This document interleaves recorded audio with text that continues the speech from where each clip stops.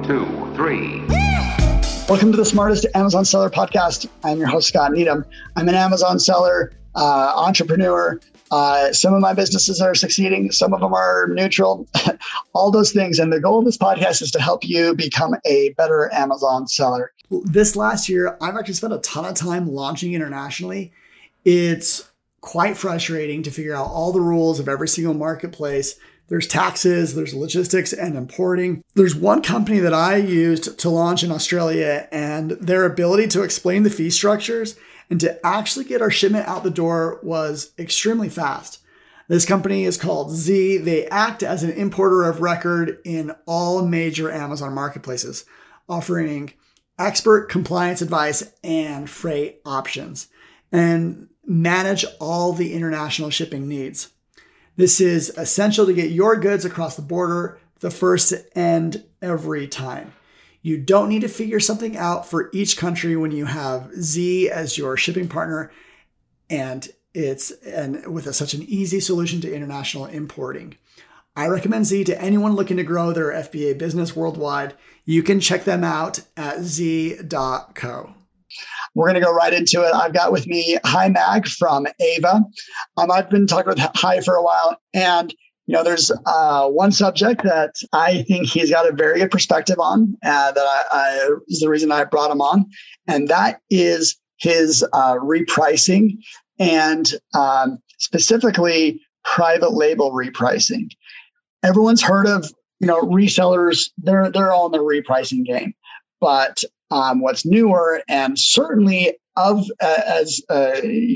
where the puck is moving is this private label pricing. So, hi, welcome to the podcast. Thank you for having me, Scott. So I'm really excited to talk about the private label pricing with you. Yes. So when we're thinking about this, like you got different parameters. You are not, if you're in private label or if you're a brand, you're not fighting against other people. You're not repricing against people on the same listing, but you can and should still be considering, what do you price your product at? And you can throw your dart at the board and be like, well, we say the competition is at $25. We're going to go in at $35 and just say we're a premium product. Or you can use something a little more analytical. You can do what I believe actually that's done in retail stores. Sometimes this is before repricers. They would do elasticity or velocity based pricing, where they're like, okay, at what price does this fly off the shelves, and at what price do people pause? And to do that on Amazon, it's a little bit easier. You can pull a lot of data in. But obviously, people, we want technology to do stuff for us. And so that's the ideas. Hi, in your experience, I'm going to ask you some questions more about the tool that you offer, but we also wanted to hit the ideas that, what we would want ideally in a repricer that's doing it for a brand or a private label. So when you're repricing, you can move up and down. What are the conditions in which you think that a private label brand should consider going one direction or the other? No, that's a great starting point. And as you said, also being an Amazon seller, I was always, focused when I was doing reselling, how to win the buy box, dominate the buy box, increase the price. So every reseller knows about repricing. And when I talk to private labels, they are like, no, I don't want to change my price. But I always give this example. The number one, Amazon seller is Amazon. And what Amazon is doing with more than 350 brands, they are changing the price every day. Not only that, they also kind of buy from a lot of suppliers as they are and then they sell it on Amazon and they change the price as well. So Amazon is doing it with their own brands as well as all the brands they are exclusively selling on Amazon. They change the price every day. What we did was we looked into that, what are the criteria? The Amazon is changing the prices. And the number one thing, which is very important now, we are in Q4, is the inventory-based pricing. Because right. Yep. We can start with that one, right? Because, and I'm not even going to talk about Eva, because let's talk about like the business cases. Why definitely I believe every single brand private label needs to change the prices every day. Now, the number one, inventory-based pricing, where in Q4, it's already really hard to replenish the stock. Amazon doesn't allow you. So you want to, probably all our listeners already send the stock to Amazon as we speak. So they're just waiting how the Q4 performance will look like. And as the stock is going down, there should be a way of because there's no way to replenish, at least to maximize the profit and avoid and delay the stock out. Because if the SKU is out of stock, what will happen is it will impact the rankings. It will impact the BSR, the keyword rankings, and all that stuff. And also, it's a dissatisfaction situation, right? If the customer cannot see that product, or if it is out of stock, they can just go and buy the alternative, and maybe you'll lose that customer permanently. So it's much better to have a product which is a little bit maybe priced higher than normal, and everybody can understand that it's demand-based. So that's number one priority is delay that stock out. I always say go out kicking and screaming. If you're going to stock out, make sure that you don't just rush to it. And especially in Q4, Q4 in general, there are stockouts. This one is going to be no exception. We're going to see a lot of uncomfortable stockouts for some sellers, and there's no reason not to increase your prices. This is there could be a reason, and it's worth exploring. Is if you raise your prices, you may decrease your conversion rate. So, and we were actually talking about this, me and Hai, that. There's a point in raising your prices where it actually might start to hurt things. And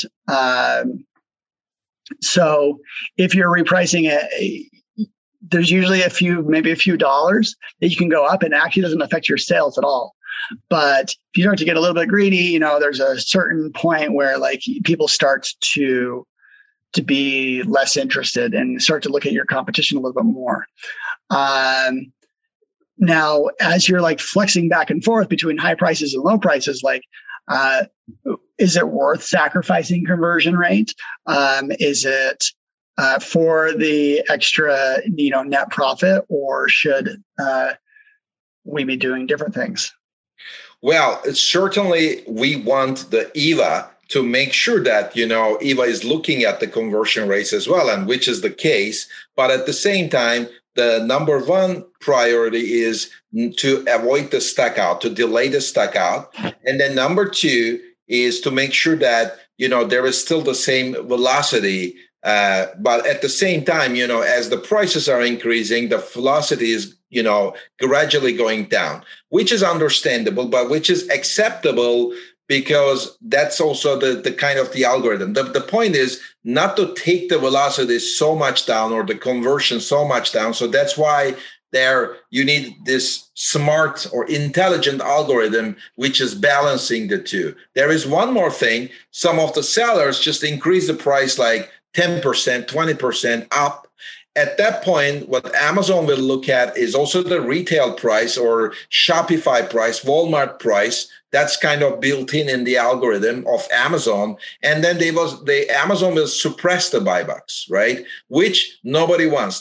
You may want to increase the prices or even decrease the prices in some situations, but nobody wants to have a suppressed buybacks on the listing, because if there is no buybacks, then you're going to lose 30% of your sales, even if it is a private label. And we see that all the time. It's happening because of Amazon is checking all the other prices as well. So taking this into consideration when changing the prices is another thing that the tool should do. And that's what EVA is doing. As soon as there is a suppression, the tool will take that, just go down. Make sure that let's assume that stock isn't an issue anymore.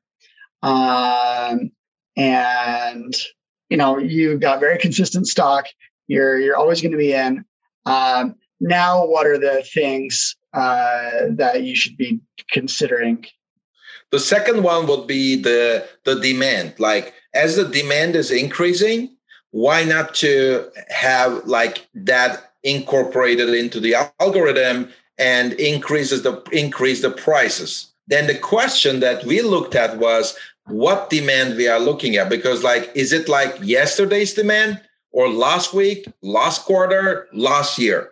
Because they're like different things, right? We put all this parameters into the AI, and many of our listeners probably they don't know how this AI works, although everybody is claiming that there is AI in everywhere. But the AI works based on like the data sets. Like, you add a lot of data into AI, it's like a neural network which gets all the data and then comes with like a next best decision. And if the decision is not very much right, then the AI will kind of correct itself, Well, and then I'm glad you brought that up, because artificial intelligence right now is kind of a buzzword, and it's marketing speak. And there's a lot of things that people say is like technically artificial intelligence, AI, and it's not. Whereas a neural network, like, no, that is the classical definition of like it falls in computer science, AI. So you're saying that like you guys have a neural network to make decisions, or is there like? I mean, somehow I'm a computer engineer myself. I mean, I did my master's in the artificial intelligence. Well, that was 20 years ago, when the computer power was not even enough to model what we were kind of like. We have the model, but we don't have the power to kind of execute that. Well, today it's really kind of like elastic with all the cloud, AWS, Microsoft, like the technology is there. And what we did was like, we have the model and we add the data sets and the next best actions to our neural network model to come up with the next action. So I'm assuming the next best action is just looking at, former prices and seeing like what the actualized sell through was. But, sometimes there may be changing conditions based off of competition. Maybe they are stocking out. Are you throwing in what component is your competing products or categories into the repricing decision? What we found out is the best way to get the next best price if we have the data for the last 24 months. That's why, like in our technology, we always get the last 24 months of data.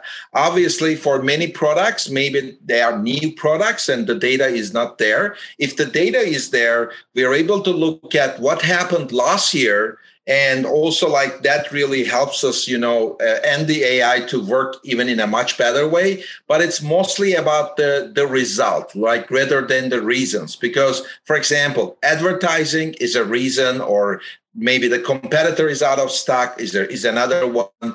But there is also the results of those reasons, like how much you spend on advertising, and as a result, you get sales. Like the system is, and to make it more normalized, we are not looking at, for example, as I mentioned, like what happened yesterday. Oh, great result. Now let's increase the price. Because it doesn't happen like that. You need to look at like a lot of factors and normalize it. Like, for example, the last 12 weeks, same day data and how that worked. And that kind of things then give you a much better result in terms of like deciding the next best action.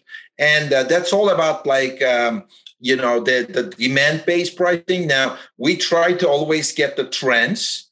The trend is something like we try to look at what happened last year, but also we look at similar products. Okay. So how does that component work into it, the similar products?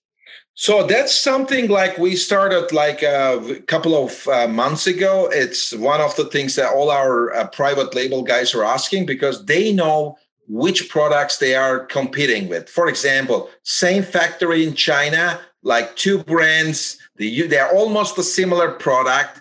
And, let's say one is $20, the other one is $25. And the $25 version, like they put a lot of advertising on it, but it doesn't work because there is exactly the similar product, which is at $20. So, many advertising agencies say like the pricing is not the major thing, but I think this is one of the three reasons why the Amazon buyers are buying from Amazon. So what we do is like, yeah, you can't tell me that price isn't a factor. I mean, like as an educated shopper, I actually have a bias against someone that's advertising at me. And so not only will I look at that, but if they're more expensive than the top organic result, like I have, it's part of the context. You could advertise all you want, but if your price is wrong, your price is wrong.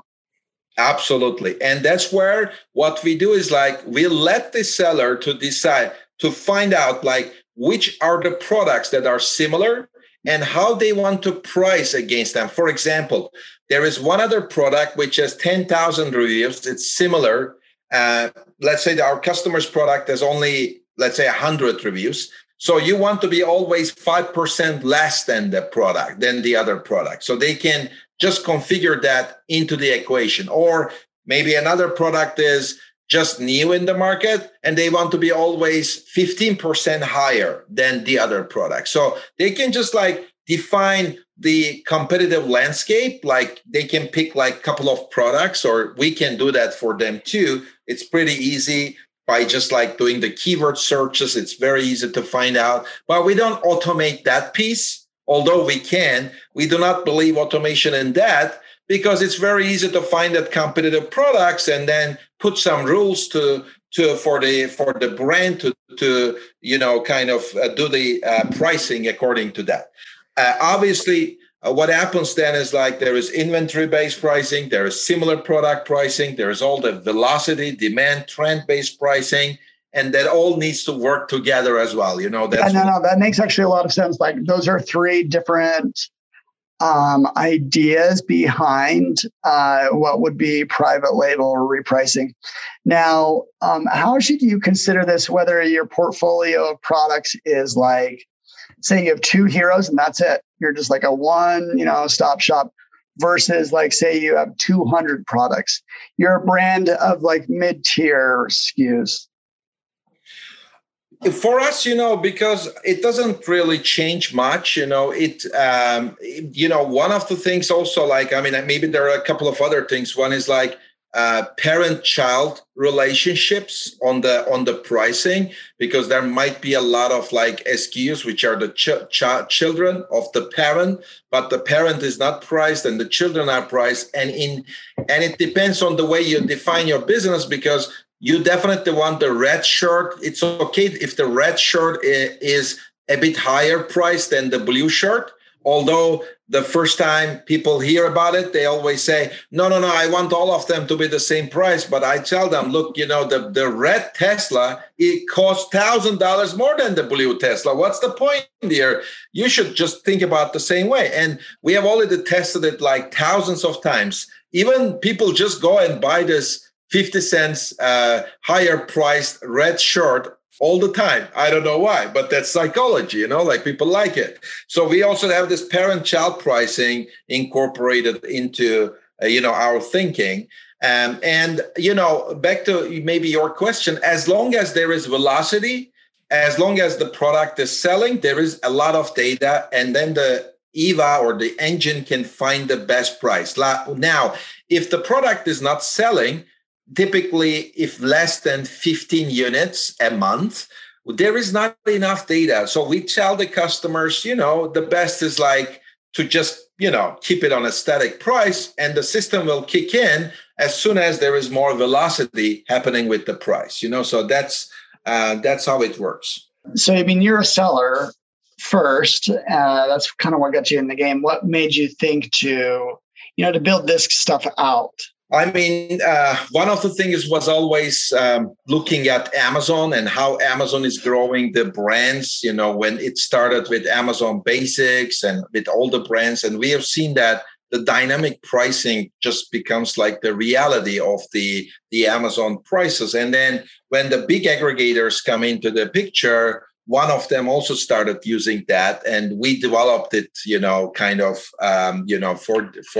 this aggregator, and then we came into the more sellers joined in the system. It's very easy to see that it just helps you to make more profits, because we can just look at 30 days. We do much of a similar thing. I have a private label business, and we do the stock out repricing. What else? I don't do this optimization though around, I guess, velocity-based pricing, where like our products are selling like say 5 a day. Can we move up $1 or $2 and still sell at the same rate? We're not doing that experiment. And I actually gave up. I was like, hey guys, like, I know there's something here that we can do. I'm just not going to do it. It takes a lot of effort. And now that I'm trying to sell that private label business, every bit of profit that we could have gleaned and increased, it goes straight into, our sell price. So, we did fairly well. Like we actually raised the prices significantly with actually a fair amount of success, but not unilaterally. I think we could have maybe even squeezed out a little bit more. That's for me, the Amazon business is always about squeezing a bit more, and that's what we are trying to help all the sellers. Maybe like the aggregators are the only ones, they have a lot of money. Maybe they do a lot of other things, but for a typical Amazon seller, it's about like finding 1 cent or 2 cents more, Yeah. Aggregators have money. Doesn't mean they have smarts. I do think you have to get in the weeds of Amazon to actually, to pull out the extra revenue. Very interesting. There are 2 more cases. Maybe I can also talk about them because it's very interesting. One is the hijackers. Like a lot of private labels, they think that nobody else is selling on their listing. But when we look at the buy box ownership, it's like between 85 to 95%. And that's something like I did an analysis with 100 private labels, and they all claim nobody else is selling on their listing. Now, when we started like doing the private label pricing, because we have a way of visualizing the whole competition with Eva, we were able to see that there is always somebody else selling on this listing, either doing some retail arbitrage, online arbitrage, or finding the same product from a distributor with a better price. Or what if it's Amazon warehouse? That's another thing. I'm not sure I don't know, but that's definitely the Amazon warehouse is the other guy, which always pops up, in the listings too. So the question is, there are different approaches to that. Now, we tried A/B testing. One way is like, forget about them. They are selling my product. I don't care. But my question, like to a supplement seller, how do you know that they are just selling some products? It's just a bad reputation for your product if the expiry date is maybe very, close to the end, So, there are all these things, right? So what we do is like, it's like an insurance policy. The Eva, the engine, becomes super aggressive if somebody comes in 1 minute, the engine will try to beat that competitor or the hijacker and gets the buy box. Do not let the guy to sell. Our experience is in 48 hours, typically the hijacker is liquidating from a much lower price and they leave the listing and they don't come back. Because if they are not profitable on selling this, they have thousands of other things like to sell, right? It's like having an alarm in front of your house. Like there's no need to go to your house because something is blinking there. Just go to the other. I did not consider it. Yeah, no, that makes a lot of sense. Yeah, of course you lose money by pricing lower, but you have to let them know that like you're going to react. Exactly. Like sending them a letter, don't sell on my listing, will take 1 month and nobody will care about that letter. So if the private labels are trying to avoid them by doing this kind of things, it will not work. The best way is like just give the machine aggressively dominates the buy box. Do not let it go. And basically in 2 days, we see that the hijackers we did it with 100 sellers. The buy box win rate went up to like almost 100%. And then we never see the same resellers coming back to the listing, like because they don't want to, they lost money. So what's the point for them to come back? To avoid any loss, we are not trying to, it's not a race to the bottom. There's always a price threshold that the owner defines, and the engine will never go below that threshold anyway. So I think, that's another important way of like using the dynamic pricing, to avoid the hijackers as well. Very interesting. No, that makes perfect sense. All right. Well, those are a lot of good scenarios there. And like I said, it's very important. I wonder. I have another scenario for you, like what we do. Like it's also interesting. I'm sure you'll like it. We have a way of also doing time-based pricing. It means that, for example, like it's a scheduled pricing. Like when a private label, let's say, there are two different scenarios here. Number one is like there is a product and it's seasonal. You want to sell it in the next 9 months. But the first month profit, you want to get like maybe 50%. Next month is 45 is okay. Next month, 40% is okay.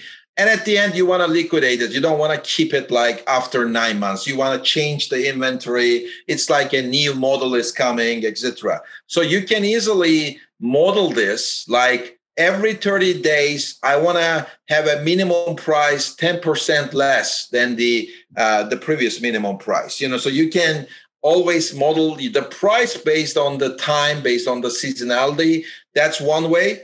You can also, like a lot of sellers, when they start selling a new product, they want to keep the margin low. That's another strategy, right? Like I want to have a lower margin in the beginning. And 3 months later, I want to increase it by 10% every month. Why? Because the supply, you see that you think that the ratings should go up, reviews should go up. So why should you wait, to increase the price? You can make more money and increase the price over the time.